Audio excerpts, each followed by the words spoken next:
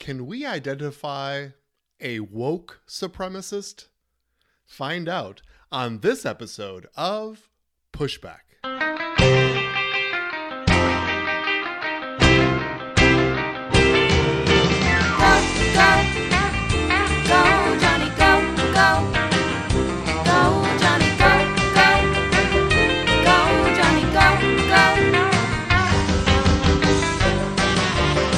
If you're concerned about the direction our culture is heading, then maybe it's time to push back.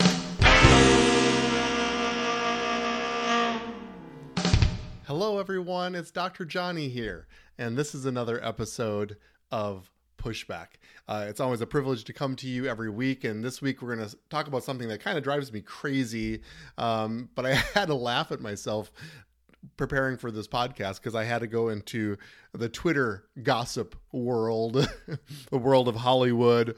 I even am going to be quoting, Vogue magazine. That doesn't happen very often in my life, and certainly not on this podcast very often. However, we're going after cultural truths, pushing back against things in the culture that concern us and that seem out of alignment. And so this is certainly going to be one of those cases. Before I get into that, I just need to clear up something for anybody who would have watched the State of the Union address. I think this is very important. I don't have a lot of notes. I'm not quoting anybody on this because I want to talk to you straight from the heart as a layperson would, so that we can understand this together.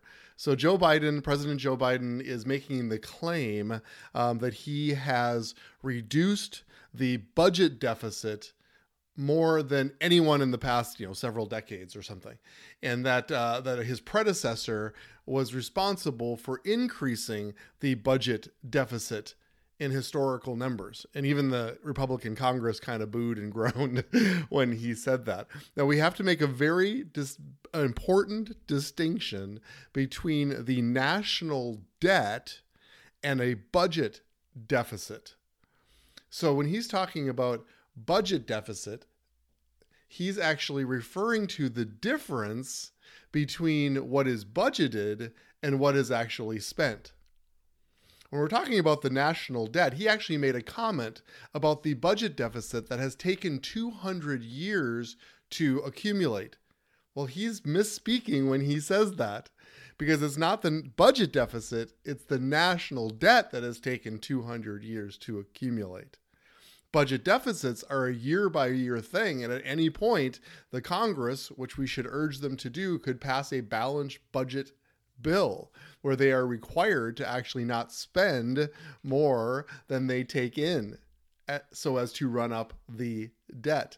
So let's be very clear. Joe Biden has called for emergency funds at the beginning of his presidency for COVID, trillions and trillions of dollars. He is now scaling that back as we're getting on the other side of the COVID pandemic, and he is calling that savings in the budget deficit. And yes, his predecessor probably did increase the budget deficit because he was the first one to be the administrator when the pandemic broke out. And so they had to expand the budget and spend more money to deal with pandemic issues. And now he is taking credit for being such a wise spender and cutting back on the budget deficit. But let's be super clear, our national debt is skyrocketing. He's just happening to spend less than they anticipated if the pandemic would have continued. That's all there is to this. In fact, he has been wildly spending and is probably, if we're not careful and keeping an eye on it, more than willing to spend some of that COVID money as well. So let's be very clear when we listen about the difference between a budget deficit and the national debt. Two very different things, and the Democrats and President Joe Biden is contributing to the national debt in unprecedented numbers. So that's clear. So I want to go into, I entitled this podcast Woke Supremacist. I know that's kind of a provocative title, but I want to get into it, and I will explain what I mean. There is a singer named Harry Styles.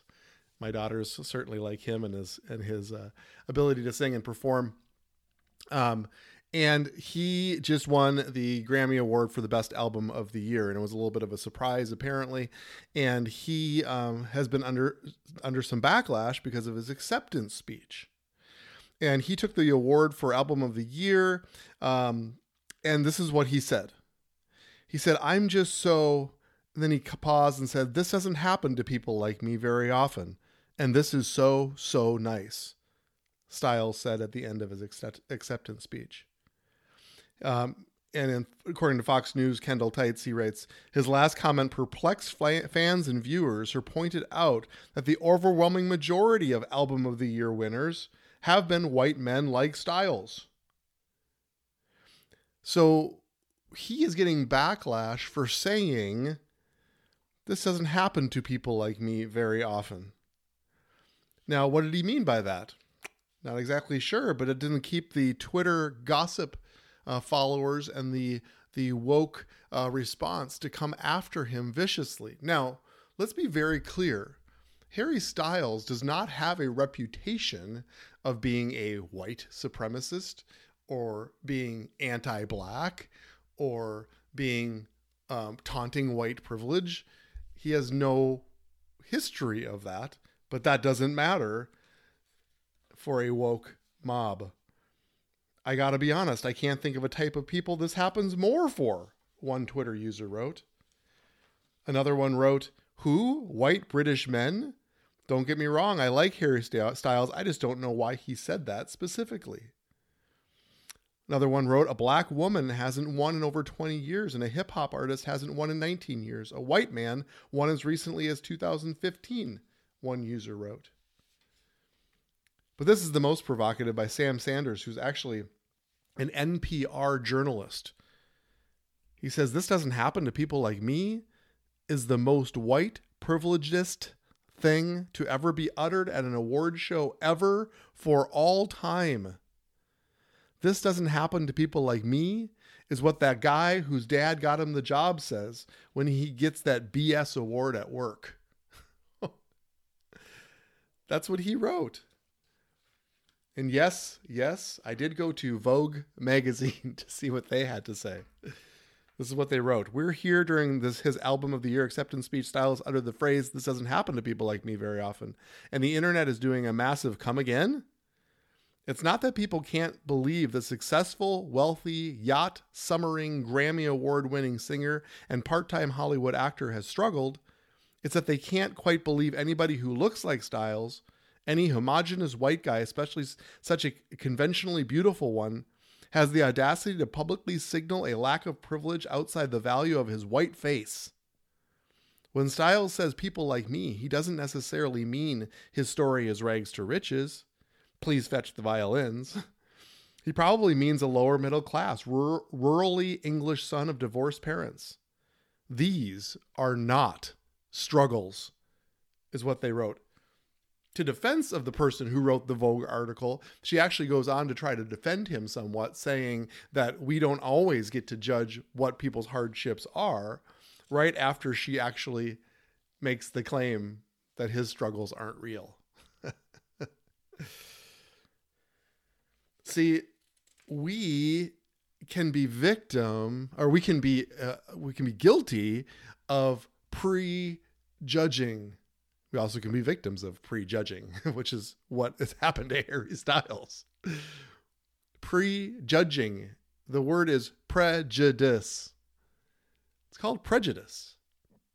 And I want to be very clear that when people release statements and Twitters and responses to a simple phrase, "This doesn't happen to people like me very often," that they are prejudging the intent, the word, the heart, everything that Harry Styles stands for, his integrity. They decide that they have the authority and the privilege to actually speak on his behalf and prejudge him. See, I believe we're actually living in a culture of woke supremacy. And there are woke supremacists. And I would argue that Sam Sanders, I'm not trying to make a judgment about him, but his response reeks of woke supremacism. What does supremacism mean? Here's the definition. It's the belief that a certain group of people is superior to others. And the supposed people can be defined by age, gender, race, ethnicity, religion, sexual orientation, language, social class, ideology, nation, culture, or belong to any other part of a particular population.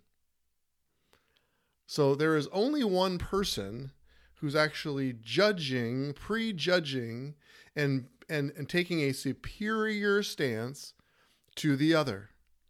And that is Sam Sanders towards Harry Styles. Harry Styles didn't say anything specifically to any one particular person, but this woke supremacist feels like they can interject their ideal into the conversation and make a judgment, and is able to and feel morally endorsed to define Harry Styles by any of these things. Age, gender, race, ethnicity, color of his skin. We have no idea.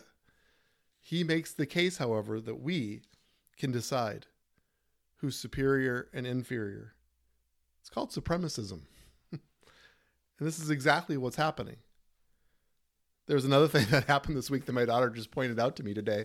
Taylor Swift, also a singer and performer, maybe the most famous performer on the planet currently, was, and when you're famous, you have the camera on you at all times.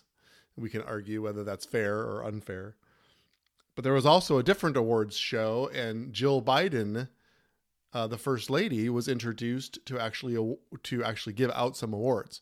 And so when she was introduced, the camera turned to Taylor Swift for whatever reason, and she looked bored and unhappy. That was the prejudgment. And because of that, then, of course, because we are allowed to make conjectures about people without any type of facts or understanding, she must have a problem with Jill Biden. Maybe she doesn't like her politics. Maybe she doesn't like her. Maybe there's a rift between Taylor Swift and the presidency. It sounds silly, but this is what is being brought out because there is no accountability to whether it's true or factual or the fact that she just simply looked down to the ground and had a resting unhappy face, which is most likely. And so I decided to go look at the film myself because I can't do these podcasts without being informed as well. And my friends, it is about 2 milliseconds of footage on Taylor Swift's face. And yet this has gone viral. My friends, this is the culture that we're dealing with, and it's a social media culture. So my question for you is, what did Harry Styles mean when he said, this doesn't happen to people like me often? What did Taylor Swift feel when she looked unhappy and bored when Jill Biden was introduced? And the answer is, we don't know. And that is the point. We don't know. And if you asked any of these people, Sam Sanders, Vogue magazine, any of these Twitter followers, no one could say for sure. No one could say for sure. And yet, we are expected to have our yes be yes and our no be no. And we are supposed to have our word be true. I tell our children that their word is one of the most important things that they possess. When they say they're going to do something, they do something. And they do it. Their word is so important, the things that they say, and certainly the witness and the testimony that they give, even on behalf of other people, is essentially important. And our culture is slipping away from that, and we have lost all responsibility in regards to what is true and factual and understanding about somebody. And oh, by the way, on a side note, let's assume the worst about Harry Styles. Let's assume that he is privileged and he went up to the stage to flaunt it and to become a victim and he doesn't care about black people. Let's assume the worst for him. You know what? He actually has the right to say something ugly. Doesn't mean we have to like it or like him. But we have absolutely no idea. But even that is being censored or removed or quieted or silenced. Let's assume he's the worst and he went up there to say something ugly. Guess what? He has the right to do it. It's called freedom of speech. And that was his moment. And yet we're going to move in with woke supremacy to try to silence him or have him apologize. So when I was preparing for this, of course, I looked to see, well, what did Harry Styles mean? I had to laugh because, I'm doing the Hollywood gossipy Twitter thing. Just not my realm of expertise. But I was kind of certain that maybe he would have responded or said something. And you know what? He hasn't. And I applaud him for that. And I hope he never does. And I hope he doesn't feel like he has to. It was his moment and he felt like that's what he wanted to say. And we don't know what was in his heart. And it's frankly none of our business. He might be pressured by the woke mob to actually defend himself or come up with some other reason why people like him don't receive this award very often. Maybe he's left-handed, or maybe he's a vegetarian, and that doesn't happen to vegetarians very often. Who knows what he meant? We have no idea. But I kind of hope that he doesn't respond, because he doesn't need to. As I was surfing through the Twitter world, I found this by a man who I dug a little deeper into his Twitter account because I was interested by his response. I would say is probably a liberal-leaning participant. But he actually replied to Sam Sanders' tweet, and he said, He said, "I love you, but I'd have to ask Styles what he meant specifically before I accost him. Maybe he'll explain in a later interview. But I, too, wasn't sure about that statement, only because I didn't understand what it meant to him." And then I liked this sentence. He said, "Interesting pop culture moment indeed." That's what this podcast is all about. It's about culture. And there is something called pop culture, popular culture. And that's what I've delved into preparing for this podcast. Pop culture. It's part of our culture. It's actually a big part of American culture. It's part of culture that I enjoy and like, and so does my family. Not all of it. Don't participate in all of it. Don't appreciate all of it. But I appreciate talented people. I appreciate music. I appreciate all of that genre and the things that provides for us and for entertainment and to our families. But interesting pop culture moment indeed. When a man can say something, we don't know what it means, and yet we assume the worst. And we attack him with a mob. And why, based on his history, could we not give him the benefit of the doubt? Isn't it most likely that he was not trying to flex white privilege? Isn't it most likely that it wasn't any of the things that he is being accused of? Most likely, based on his history, he has no track record of that.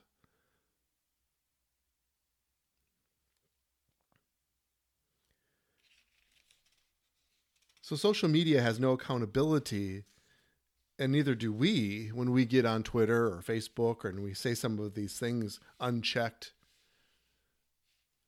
not caring whether it's true or accurate. And we might say, well, that's no big deal, but it's actually a bigger deal than we think it is. And when we're connected to heaven and we're representative of heaven and his ambassador here on this earth, it's important that we understand how he feels about it.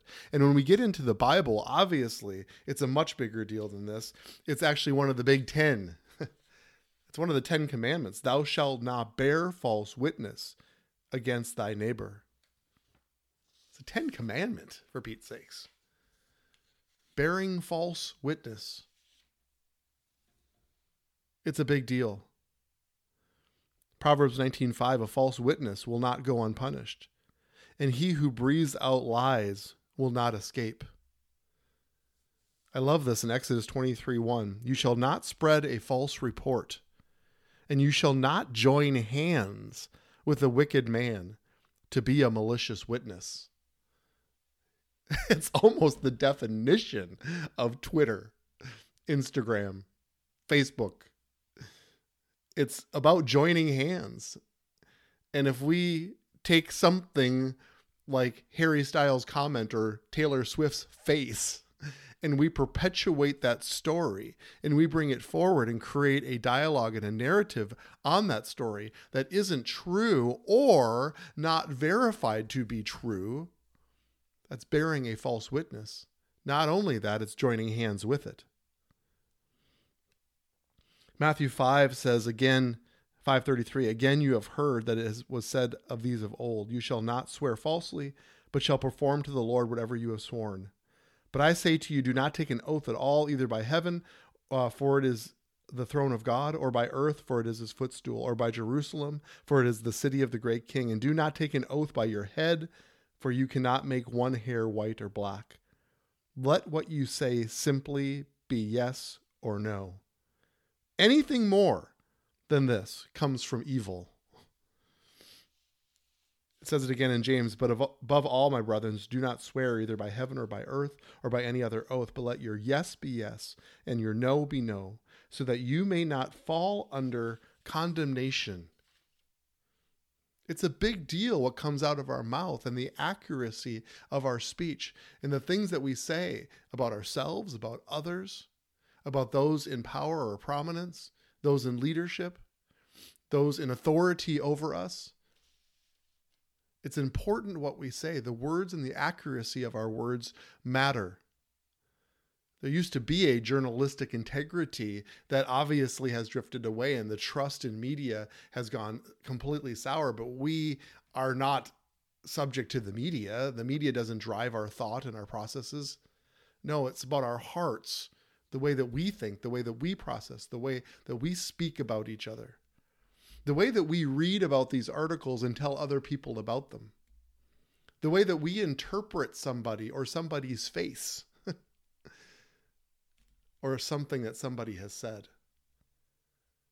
It's important that we don't sit in that place of woke supremacy and you say, well, wait a minute, I don't believe in woke. But if you're sitting in that place where somebody says something and you prejudge them and sit in that place and based on any of their background or the things that they made a mistake before or problems in the past that you've had with them, the way that they look, the way that they act, if you judge them beforehand and take their statement out of context and then become offended, then you too can be a woke supremacist. We've all done it. We've all been there. And I'm cautioning you against it so that we have our purity of lips, that our lips would be pure in the things that we say, not only say, but the things that we perpetuate, the things that we join hands with. It's critical. If you're on social media, I would ask you to just take a deep breath to consider what is being said and what is being perpetuated. Make sure that it's accurate, make sure that it's true, and make sure it's not hurting anyone or making a prejudice response by prejudging them. It's okay for us to push back against woke culture. Woke culture is everywhere, and not really many people love it. As I get into some of this Twitter world, most of the people kind of responded negatively, like this feels like an overreaction and wrong. And we look at what they're trying to indoctrinate in schools, and most of us are like, I don't think I really want that. And so we can push back against this, people. It's not like it's a wave that's going to roll over us, and we just need to learn to sort of hunker down and wait it out. No, we can push back. It's not healthy, and people are realizing it. And my prayer is that this woke culture will just be an enigma. It'll be something that was sort of tried and failed. And it doesn't mean that we don't progress as people and become more aware of other people. That's not what I'm saying, which is maybe what the woke position started with. You can hear my previous podcast on that. But we don't have to be subject to something that's destructive and painful to us and to our culture. So it was fun sharing my heart with you again this week. I hope this spurs on conversation. I would love for you to share this with your kids because they probably know who Harry Styles and Taylor Swift is. And so you can talk to them about it and how it's important that we don't defame people and that we don't bear false witness. So armed with that, let's go together now to set and shape the culture.